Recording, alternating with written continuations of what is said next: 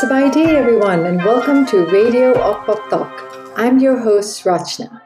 This is the podcast that crisscrosses the globe talking to the pioneers in the world of folk art, to the change makers in travel and tourism, and to the innovators in remote communities. Broadcast from our weaving studio on the banks of the Mekong in beautiful Luang Prabang, we travel the world to meet artisans and creatives from Tashkent on the Silk Road to the Berber villages in Morocco's Middle Atlas, from the Quechuan highlands in Peru to the colorful silk weaving villages in the misty mountains of Laos. We bring you a series of conversations that delve into the minds of these custodians of culture. All aboard, let's go.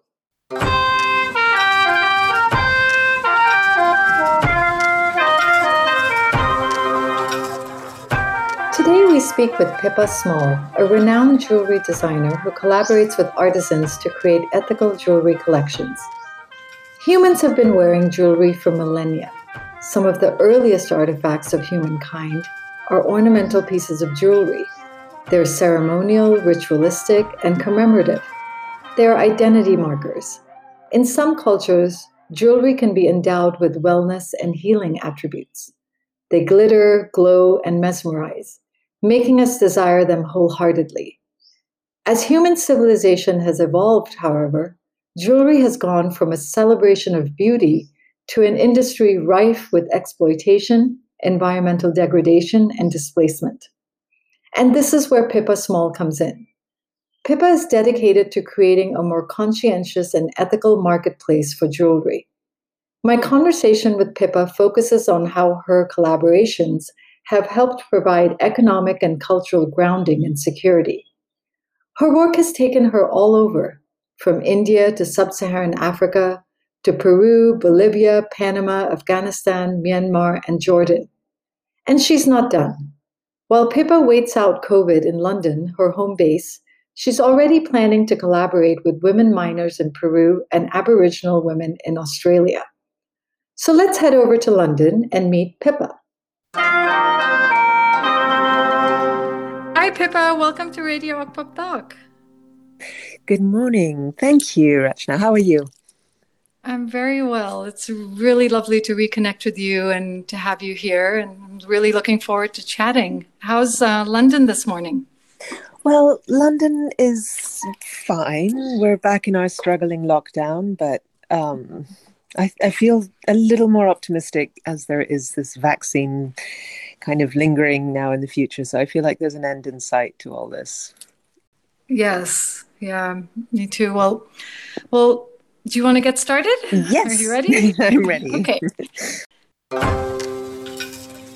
Back in the day, Pippa, you were a medical anthropologist, and then you went on to work on land and human rights issues with indigenous communities in Borneo, Thailand, and India. Why did you make the jump to working in jewelry? Well, I really struggle with sometimes answering that question because it seems such a peculiar connection. It's kind of how does one get from one place to another in anything in life? And I suppose they're just these threads of interest that kind of join us from one stream to a river to another. And at the time when I was working in Southeast Asia, I was very interested in looking a lot at human rights, but also cultural identity, the whole kind of question of the right to be who you wanted to be. And within Indigenous context, I think that was particularly important because at the time, we are talking sort of over 20 years ago, a lot of the dominant governments were really pressuring communities to assimilate and adopt kind of alien cultures and languages and things. So I was very interested in the cultural knowledge that was linked to biodiversity and land. And I could see that many of the communities I was spending time with, which were quite traditional and quite isolated ones, were struggling to kind of live a life on their traditional lands within this changing world around them. And I saw that there were, peoples who had been sort of told for generations that everything they did was wrong. The way they farmed was wrong. The way they hunted was wrong. The way they dressed was backwards. The way they created things was primitive. There was this kind of constant messaging of negativity. And I just thought they have so much to offer. And there was so much kind of beauty and creativity and using the materials and resources around them, such ingenuity and genius, really. So while I was there, I sort of felt that the pieces they were, everyone in the community made things. It wasn't like there were kind of groups. There were artists and artisans and others who were something, everyone from old men and children, they would make things from, whether it was to carry arrows or whether it was decoration or weaving, or so everyone was making things. And I just could see that there was also a disconnect between sometimes them trying to reach markets, outside markets, and perhaps not quite getting what the outside market wanted necessarily, and it just seemed that something like jewelry, which is such an ancient and kind of, I don't know, hugely, inexplicably in a way, a hugely important element for us as humans. As we sort of discussed earlier, it's not something we need as people. It's not something we use as a functional object in our life. It's something that's purely emotional, purely to do with almost something magical, because it's hard to exactly define what it is and why it is that for 20, 30,000 years, we have been making and adorning ourselves with different materials, whether it's shell or bone or stone or metals or gold or diamonds. We've been doing this forever. And I think there was something in that kind of the universalness and the timelessness. So some of the communities I was working with were making things, whether it was with plaited palm or ostrich eggshells or gold. They had the knowledge and the skills and the materials, but often lacked markets, fair prices. And I was seeing some skills were dying out as the young saw no future in these hand-making skills. So I thought, this was an opportunity where I could collaborate to work with artisans, as I'd always been interested in jewelry and sort of made my own before then, to kind of work with artisans to create designs that perhaps could bridge and perhaps tailor a little bit to Western markets while keeping, their kind of design aesthetic true to them, but work to keep people employed in their community, and also to feel this renewed pride in their ability and their tradition. Looking at somewhere like I worked with the Kuna Indians in Panama, and it was interesting to see that the old jewelry that the elders had and made was absolutely beautiful, with this amazing patina, and they were large gold breastplates and nose rings and earrings, and all very figurative, all full of story. But the young had not learnt the stories. They were making a very different style, but much more kind of machine-made looking, which I thought was very interesting. It no longer had this sort of handmade feel, even though it was handmade. They were making it as though it was a kind of mass-produced thing. They were sort of making everything exactly the same. You were losing the human hand. So in talking with the elders and with the community about rediscussing the stories and the mythologies behind some of the designs, the young goldsmiths got really excited again, and they were sort of re-inspired to learn more from their elders. And we went around and looked at all the grandmothers' jewelry and compared it to what they were making, and it was kind of an interesting process, but it brought a new life to jewelry there. The word ethical undoubtedly defines you and your brand, and it comes up quite often. In fact, all the time. Like, what does ethical, particularly in relationship to jewelry making, sourcing gemstones and metals like gold and silver, mean to you? Well, it's interesting because I think the word ethical is an important word, but I feel sometimes it's being bandied around. I mean, of course, there are these instances of greenwashing and things, but I mean, the word ethical seems to just appear now a lot, and we're not really defining or questioning what does that mean, because it's in danger of kind of not deceiving people. But I think unless one is clear about what that means to you, it's a kind of a delicate area. But when it comes to jewelry making, I would say there's three particular areas that are quite important, and we are by no means 100% there. So this is, bearing in mind that we are not in any shape or form clean entirely, but these are the areas where I see we can move, and we're starting to move, and how it's helping. Firstly, and most importantly, is the environment, of course, and mining, which is where our stones and our metals are coming from. So the whole area of extraction is huge. And knowing that there are millions and millions of informal gold miners and gem miners around the world, it's a massive employment area, but it's also a massively dangerous environmental degradation area. So looking at, I've worked with mines and visited mines in Uganda, in Bolivia, Peru, to see how gold miners are working and to see how pilot projects of fair mined or fair trade gold mines are working, because this is an area that's hugely important. And as more and more small scale mines move towards these, committing to these standards, which are to do with, well, fundamentally health and safety, but areas of, for example, containing mercury, which is one of the most dangerous substances. Obviously, arsenic and cyanide are also used in gold mining, as well as a huge amount of water. But the mercury is the one that stays and poisons and kills forever. So containing mercury and then moving to not work with mercury at all is one of the most important areas, and that's what these mines are trying to do.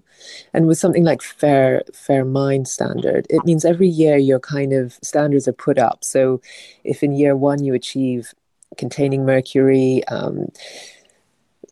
fair pay for miners, gender equality, no children, etc., then the next year the pull is put up to a high. So then you must achieve, moving away from mercury altogether. And then the year after. So each year it inspires the miners to work harder to clean, but it's also something that's rewarded, because there has to be incentive, of course, to move from something they've been doing and that's perhaps easier and move to something that initially might be more difficult, but then eventually, obviously, there's an enormous payoff.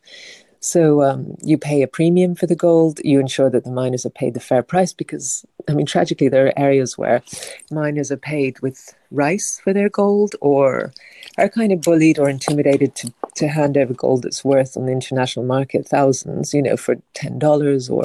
So it's an area of high exploitation, and fairness and environmental is vital.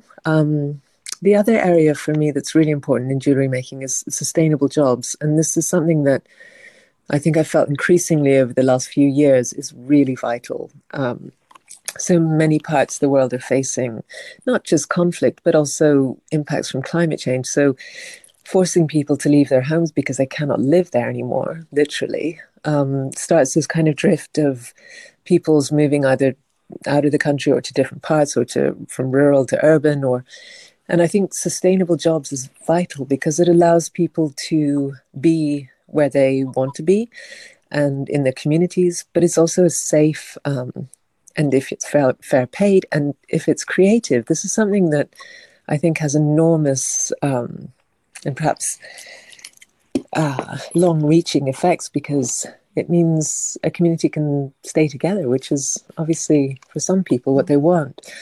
So I think that's really important. Of course, there's areas of keeping cultural traditional skills alive. There's certain techniques and handwork in general, which is threatened in many places. And then I guess the kind of invisible side, the intangible side, is how it makes people feel. Someone who works perhaps in a factory line versus someone who's making things by hand. And what it does quietly is to give such a sense of pride and achievement and dare I say happiness in creating something that, and beauty has a role. Creating beautiful things with kind of thoughtful and careful care is something that I think has the process of making by hand has a quite meditative impact on you. You're working with your hands, you're focused and concentrated. The outside world is kind of pushed back for a while. And in the end, you pick something up and you've made that, and it's beautiful, and someone's going to wear it and it's going to survive forever. It's going to outlive you and your family. And that's something to be really proud of. And even for a whole, for the Afghans, for example, where I work in Kabul, for them to know that their pieces leave Afghanistan, go out to Paris or New York or Sydney or Tokyo, that's kind of, that's quite something to be chuffed about. I think that's something that does have a quiet but important impact. In 2008, Pippa was approached by Turquoise Mountain to work with goldsmiths in Kabul. Turquoise Mountain is an international aid organization founded in 2006 by Prince Charles. Turquoise Mountain's collaboration with Pippa is a natural fit because both are committed to reviving traditional crafts and to providing jobs, skills, and a renewed sense of pride.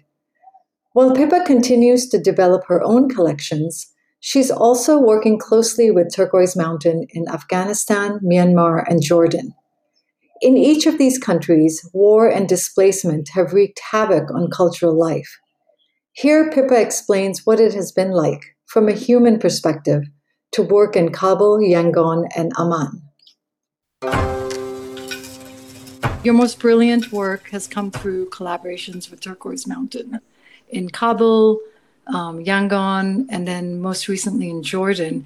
Can you tell us a little bit about each experience and the differences in working in each country? Yeah, I mean, it's been just kind of the biggest joy of my life working with Turquoise Mountain. I've been doing this sort of work for probably 10 years before I started working with them in different parts of Africa and South America. But I just think the mission of Turquoise Mountain is really interesting and important. It's looking at craft and culture and seeing that in areas, it started in Afghanistan, so in that particular case, conflict, but other issues, as there are obviously in Jordan, there's a great deal of refugee crisis going on. And it's about looking at peoples and the importance of their sense of self, their sense of cultural identity or identity full stop, and saying these are actually really valuable, they're valuable qualities that as human beings we need to hold on to. Because if you,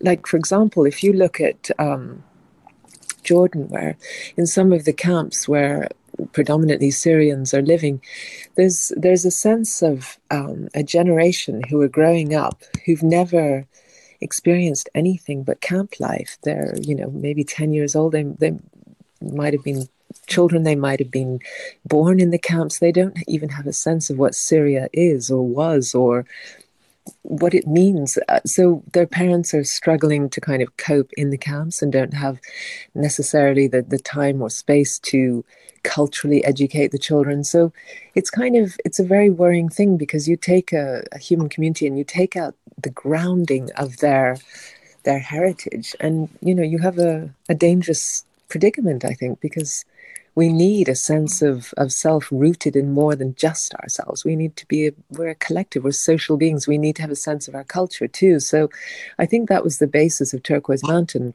both architecturally and in terms of craft.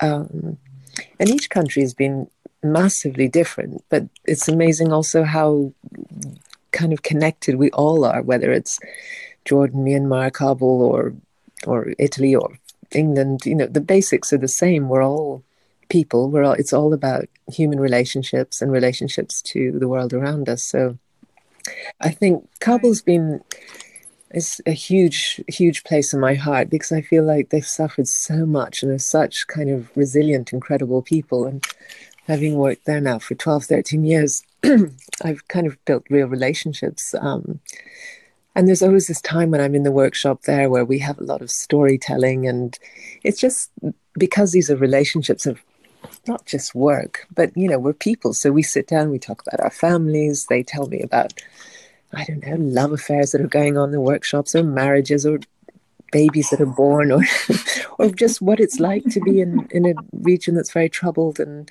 the fears in everyday life, which is kind of incomprehensible to sort of have that sense of fear the moment your child leaves for school. Will you see them again? Will you make it through the day? I think there's such a kind of high level of fear and tension in the country that people have to deal with. And it's sometimes just we sit on the floor when we're working, and it's just that exchange of stories, or just listening, just listening to people's anxieties, or small, little micro stories, what it's like when, the teacher left the school and how lost the children felt without her, or, just little stories like that I think are important exchanges. So that's been a big part of working there.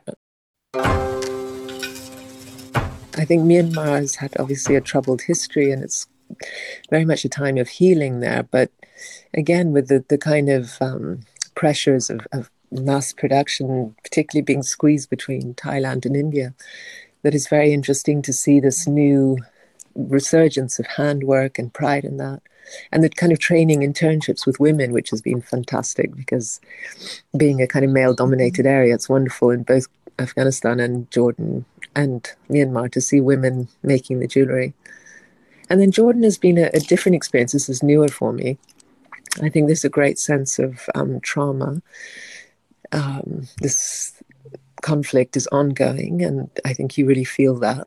But again, there's such importance, and what the aim is to create sort of skills and independence that when these men and women go home, or even if they're staying, you know, they can create their own small businesses and support themselves, not just financially, but, you know, also mentally, to have something to focus on. And you had a really nice story, and I wonder if you could tell it too, where one of the women you worked with said that she was truly happy as she was working. That was so sweet. Hearing that story was a woman who had started the training course in Amman had said that this was the first time she'd been happy in 9 years since the war started. And I think that just said so much about, you know, she was working, learning a new skill, working in a team in the workshop with other women and men. And there was something about really bringing home that the reality, it sounds so abstract that, you know, creativity is an important part for us all. But to hear her say that this, being in an environment where she was creating something, she had control over the material she was working with, she was learning something new, which is such a huge thing for all of us. And to say this had brought her happiness and joy. And I guess that really, it kind of drove me to really feel this project is incredibly important. And because I guess that's the thing with jewelry, you know, on the flip side of us knowing how important it is to us as people, it also, you know, you can see areas where people would go, but jewelry, you know, jewelry is the last thing we need. We don't need more jewelry. Jewelry is, you know, an irrelevance or a kind of superficial, or it shows that the making of anything, it doesn't matter. It could be a sculpture, a piece of art, or the making of a shoe, or it's the making, it's using our hands. It's what separates us as human beings, is creating, and creating beauty is so important. It changes the way you relate to your environment. I mean, I saw that particularly in Kabul. There's a school of craft in an old, beautifully restored part of the city, and it's kind of it's so interesting to walk off the streets, which are chaotic and polluted and noisy and tense, and you go into this school, and it's kind of beautiful lime wash walls. The wood is all hand carved, and you smell a scent of sort of cedar everywhere, and there's beautiful calligraphy painted on the walls and hand blown glass, and you behave differently. You're in this almost sacred realm where the human is so part of it, as opposed to being in somehow alienated from your environment. This is an area where you feel so part of the environment, but you also feel you must be very careful and respectful, and that sort of translates to the way you relate to other people, as well as how you would treat that space. And I think beauty has a huge role for us. It's not a superficial thing. It's a very important thing, actually. Without it, we would be very sad indeed.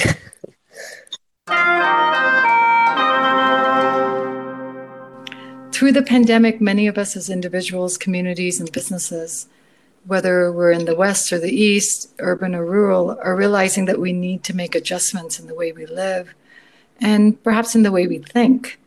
For you personally and for Pippa Small, what does the reset look like? Well, it's interesting because I've met a lot of people who have said, you know, they've had a wonderful 3 months, you know, when we were in lockdown, it'd been a wonderful experience. They'd, you know, perhaps gone to their country house and felt they'd had this, you know, very peaceful time.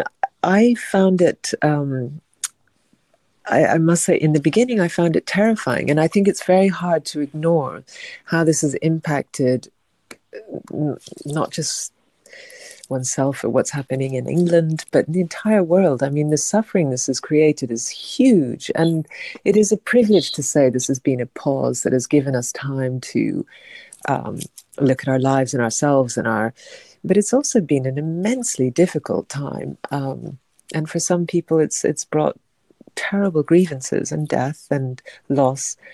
But it has shaken up the world unlike anything else in our generation. So it is massive. And yes, it has given us a moment to think and rethink and make adjustments. I know in the beginning I was terrified. I was sort of sleepless, and I was worried I'd lose the business, everything I'd sort of worked for. And there's a huge dependency of hundreds of artisans on us that we continue to be able to produce and sell their work. Otherwise, they have nothing. So it wasn't something that happened in a kind of, in any sort of lightness for me. It felt very frightening indeed.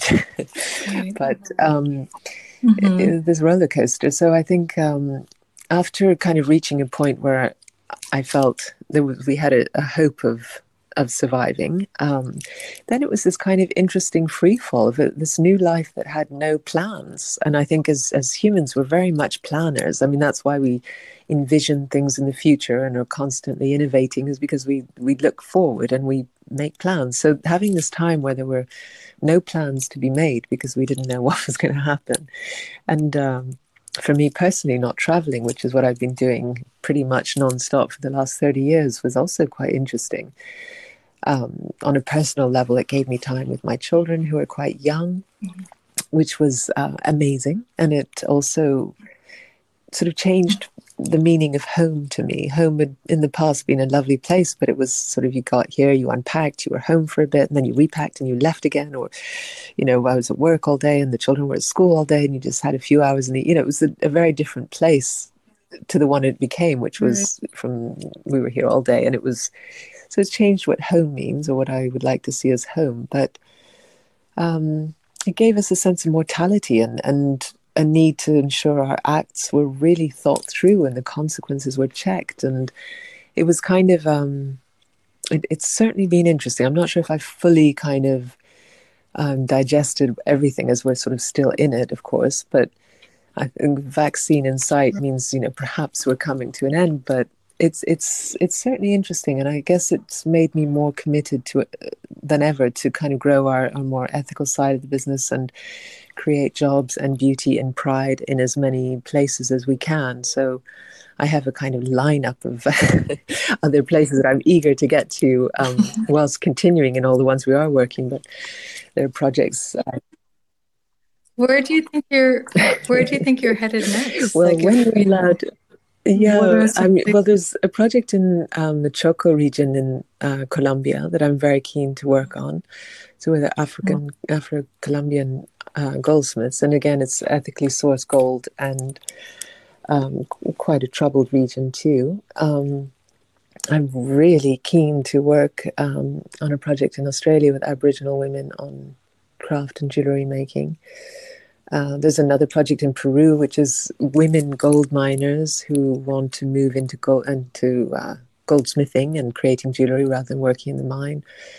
That's in the Andes. So I think there's an endless amount, and I kind of want to do them all. Wow. Can I come with you and carry your bags? And this brings us to the end of another great conversation. Please visit the Pippa Small website to learn more about Pippa's work and to see her lovely collections.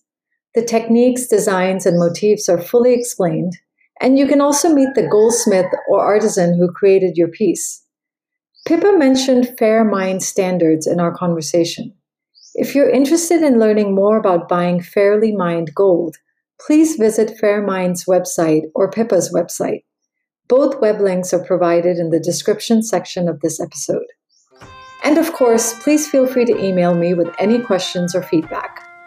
Radio Okpoptok is a project of Okpoptok, a social enterprise dedicated to providing income opportunities for women weavers and artisans in Laos.